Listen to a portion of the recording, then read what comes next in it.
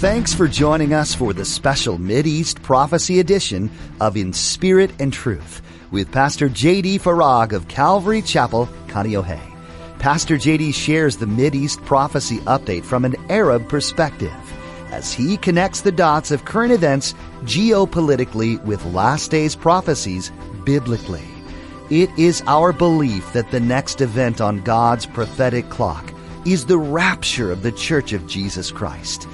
It is our hope that these Bible prophecy updates will not only ready you and steady you for His return, but that they will also encourage you to share the gospel with others in order that the rapture will not be as a thief in the night. If you know Jesus Christ as your Lord and Savior, Pastor J.D. encourages you today to move everyone, every day, a little closer to God. Don't be the weak link in the chain on someone's road to discovery. If you have even a tiny window of an opening to share Jesus with someone, take it. Their future eternity depends on it. Now, don't forget to stay with us after today's prophecy update to learn how you can become a Facebook friend or watch the weekly prophecy update on YouTube. Now, here's Pastor J.D. with today's prophecy update as shared on July 12th, 2020. Okay, one more thing. I really didn't know what to make of this, but I thought I would at least mention this. It's an I-24 News report, also on Wednesday. Did you hear about this? Kanye West and his presidential run as the birthday party candidate. I thought this was, when my son told me about it, I thought, come on. He said, no, it's real. And it is. Here's a quote from the report. You'll see why I'm mentioning it here in a moment. Quoting, in some of the more bizarre excerpts from the interview, the rapper vowed that his White House will be run like Wakanda, I guess I'm pronouncing that right, a fictional country from Marvel's Black Panther movies, and revealed that he is not a huge fan of COVID-19 vaccines, calling them the mark of the beast. He also revealed that he himself went down with COVID-19 in February. Okay. What in the world? Well, here's the bottom line. And the Lord knows my heart when I say this. And I hope you who know me also know my heart when I say this. I could be very wrong about all of this. And if I am, I will readily admit and confess, you know what, I got it wrong. I've done that before, where I just missed it, I was incorrect, and I've, from this pulpit on several occasions actually, humbled myself and asked for forgiveness because I got something wrong. And if I'm wrong about this, I will absolutely do that. However, I do have to ask this question, rhetorically, of course. Doesn't all of this seem to fit? All? They're very clear. In no uncertain terms. That nobody will be able to return to, this is I don't know, maybe it's just me, but new normal? That is an oxymoron of oxymorons, isn't it? I mean, come on. If it's new, it's not normal. If it's normal, it's not new. Welcome to the COVID-19 world. New normal. No wonder we're so confused. Who's the author of confusion? Right? Indulge me. Bear with me. Let's just recap, okay? So you've got the book of Revelation that describes what appears to be something medical and pharmaceutical. You have something that everyone, all, will be required to take, both great and small, rich and poor, Free and slave, doesn't matter who you are. So you've got this prophecy in God's word that tells us that this mark is going to be mandatory for all to take it. And then those who refuse it, and they're already, and we talked about this last week too, they're not so much concerned about vaccine hesitancy. You know why? Because we'll convince them. We'll threaten them. We'll get them. So the vaccine hesitancy is not the issue. What's the issue? Vaccine refusers. So we also have detailed prophecy about those who refuse to take this mark being beheaded. And then we have medical codes updated that reimburse for beheading. Please, somebody, just let me know that it's not just me. I could be wrong, but I don't think I am. I don't think I am. I mean, if this isn't it, I don't know what is. Can I just take that a step further? Let's just say, for purpose of discussion, hypothetically, okay? Tomorrow morning you wake up, newsfeed, COVID-19 cases drastically reduced. The whole country, the whole world is going to immediately reopen. Everybody can go back to their lives as normal. There's no more problem. There's no more virus. Be happy. Do you see that happening? I don't. I see it going in the opposite direction. So I think this is it. And if it is, then shouldn't it be an indication of just how close we are to the rapture of the church and subsequently the 7-year tribulation? I've said it before. I'm going to say it again. I hope you don't tire of me saying it. I'm actually going to read it, okay, in my notes. This is how I wrote it, and this is how I want to say it.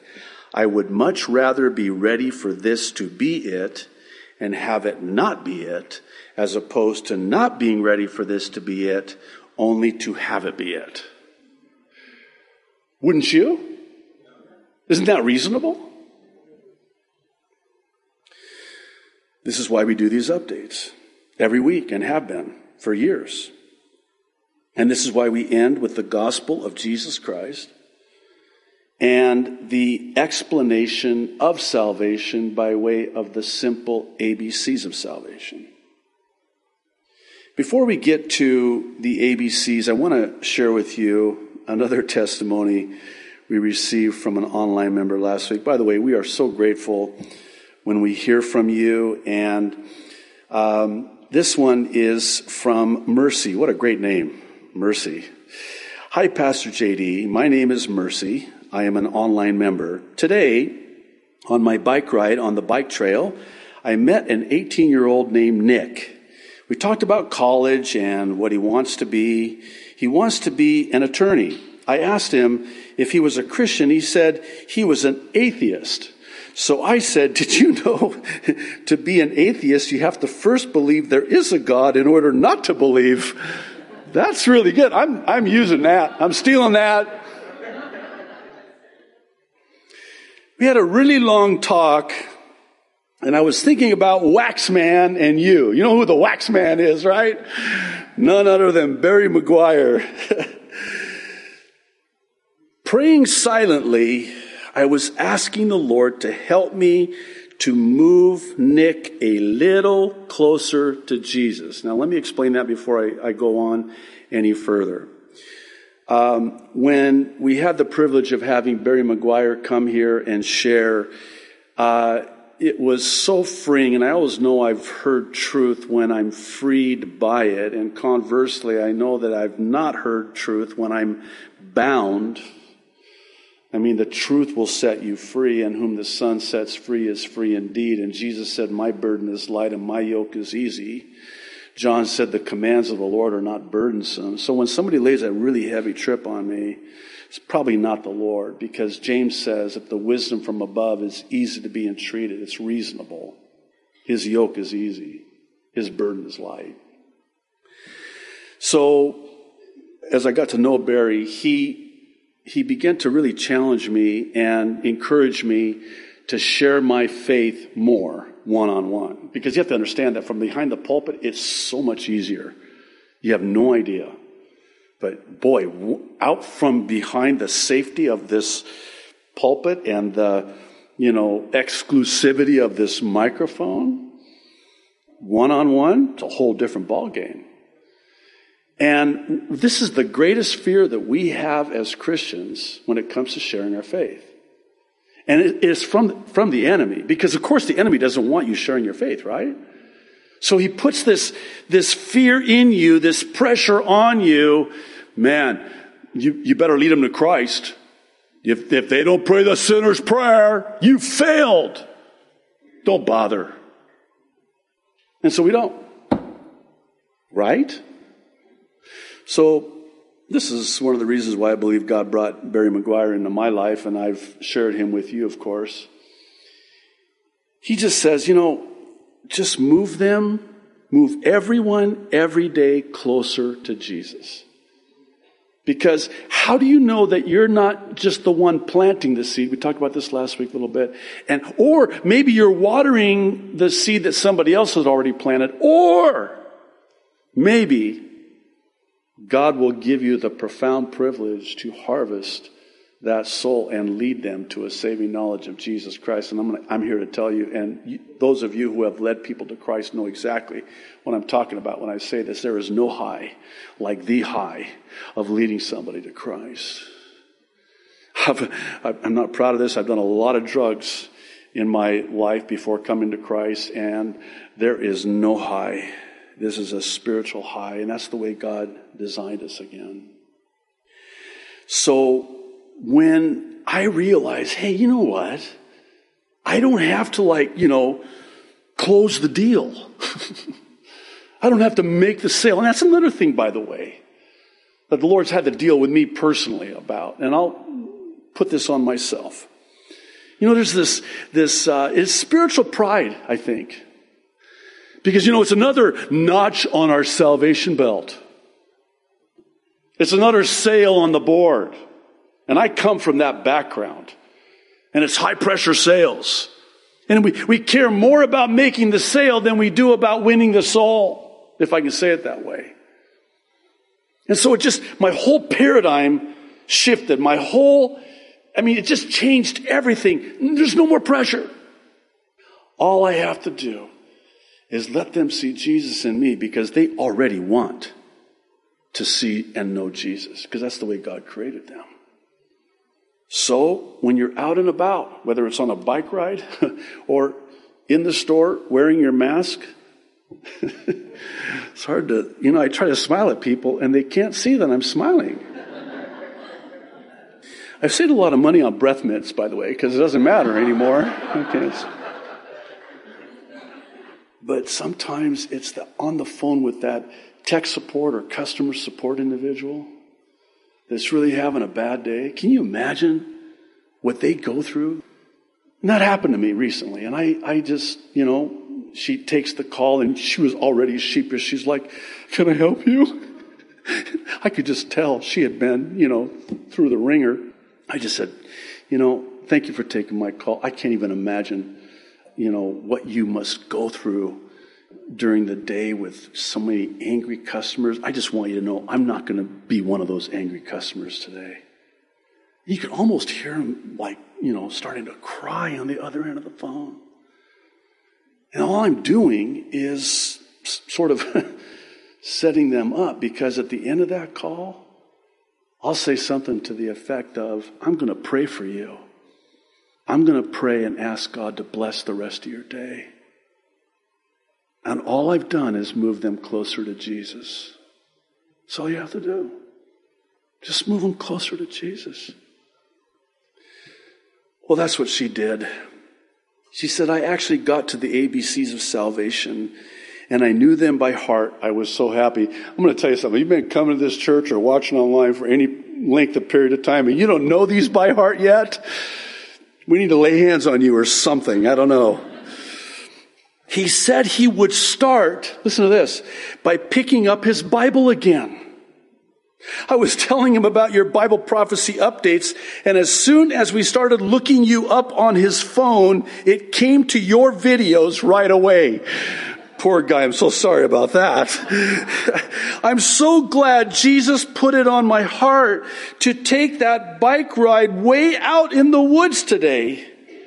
Have a blessed day, and thank you for always sharing those ABCs of salvation. You never know how they're going to move someone closer to Jesus. So that's how I want to end, if you just give me a couple more minutes.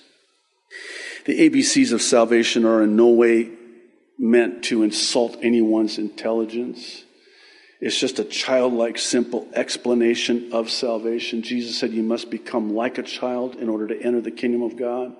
Not childish, childlike. What Jesus was saying is that like a child, very trusting. You know how children, when they're young, they're too trusting, which is why we have to talk to them about stranger danger, because they're too trusting. That's what Jesus is saying. You need to come with that childlike trust. So it's childlike simple. The A is for admit or acknowledge that you've sinned and that you need the Savior. Romans 3:10 says there is no one righteous, not even one. You might be a good person, but you'll never be good enough. And Romans 3:23 tells us why. It's because all have sinned and fall short of the glory of God. Romans 6:23 is interesting because, if I can say it this way, it sort of packages the bad news first with the good news. And I think it's good to know the bad news first because, and I know this isn't proper English, so don't email me, but the badder the bad news is, the gooder the good news will be. This is really bad news. You know what the bad news is? The wages of sin is death. It's the death penalty. Wait a minute, you just got done telling me that all have sinned. Yeah, that's the point. So are you saying that everyone who was born is born a sinner? Yes. And you're saying that everyone who was born, that's born as a sinner, has already been sentenced to death? Yes. That's really bad. I know. That's the point. We've all broken God's law, His perfect law. We've all transgressed. We've all fallen short of His glory. That's the bad news. You ready for the good news? I am. The good news is this. The gift of God is eternal life in Christ Jesus our Lord. Here's how it works. So we've been sentenced to death for all eternity because all have sinned, right? So here we are in the courtroom of eternity, and we're standing before the judge of the universe, and he asks us to enter a plea. And what is our plea? Guilty as charged. And now we're going to enter the sentencing phase. What's the sentence? The death sentence. And then in walks a man. No ordinary man. This is the God-man, Jesus the Christ. And he walks into that courtroom of eternity and says to the judge of the universe, stop. Hold everything. I will go to his death, her death, in her place, for them, instead of them. And then the judge looks at you and says, oh, good news. Your death sentence has been paid. You are free to go. That's what the word gospel means. Good news. Your debt is paid. You're free to go. That's the gospel. Here's the B. The B is for believe in your heart that Jesus Christ is Lord and that God raised him from the dead. This is Romans 10, 9 and 10. It says, if you believe in your heart that God raised Jesus from the dead, you will be saved. And then lastly, the C is for call upon the name of the Lord, or as Romans 10, 9 and 10 also says, if you confess with your mouth, Jesus is Lord, and believe in your heart that God raised him from the dead, you will be saved. And here's why. Verse 10. For it is with your heart that you believe and are justified. Hang on to that word for just a second. And it is with your mouth that you confess and are saved. I love this word justified. Here's why. It's one of those words that sounds like what it is. I'm justified. You know what that means? It's just if I'd never sinned. Yeah? I'm justified. Just if I'd never sinned. Because when Jesus went to that cross and paid in full, purchased the gift that he offers every single one of us, he was paying for and removing our sins as far as the east is from the west. And as Isaiah says, God remembers them no more. How about that? I'm justified. It's just if I'd never sinned. God, when he sees you, he does not see your sin. He sees his Son. And then lastly, Romans 10:13. I love this. For me, it was a January night on the mainland 38 years ago when I called upon the name of the Lord and was saved. All who call upon the name of the Lord will be saved. Thank you, Lord. Oh, Lord. How could we... Well, we can't. Not this side of heaven. Adequately, sufficiently express to you how thankful and grateful we are to you. Thank you for the gift of eternal life that you paid for us. Thank you for the good news. Thank you for telling us what the world's going to look like at the time of the end so that we would know and be ready. And Lord, thank you for the simplicity of the gospel. Lord, I pray for anyone who might be here in this church service or watching online that has never called upon you, putting their trust in you, looking to you, confessing with their mouths, believing in their heart. I pray that today they would make the most important decision of their life for eternal life. Lord, thank you. In Jesus' name, amen. Thanks for joining us for this special Mid-East Prophecy Update edition of In Spirit and Truth. We understand how important it is to know what God's Word says, especially in our world today. All around us, we see violence and despair running seemingly unchecked. We do what we can to alleviate these crises we encounter, but all the while we know evil is waiting right around the corner. The Bible tells us that Jesus will return one day and finally wipe the enemy's influence from the face of the earth forever. This event is closer than we may think, and it's important to know what to expect. The prophecies we read in the Bible can be confusing, but they do provide us with clues as to what we'll see unfolding in our world as we near the return of our King. Each week in the Mideast Prophecy Update, Pastor JD takes a look at the current events happening around the globe and holds them up to the lens of God's Word. He shares what God reveals to him with you each week. This information is not meant to scare you, but rather to inspire you to take the gospel message out into the world. Every person needs to have the chance to meet Jesus before he returns and to know what his love and grace can do for them. These Mideast Prophecy updates are available to you on our YouTube channel as well, or through our mobile app. Visit inspiritandtruthradio.com to find links to both. Thanks for listening today, and be sure to join us for the next update right here on In Spirit and Truth.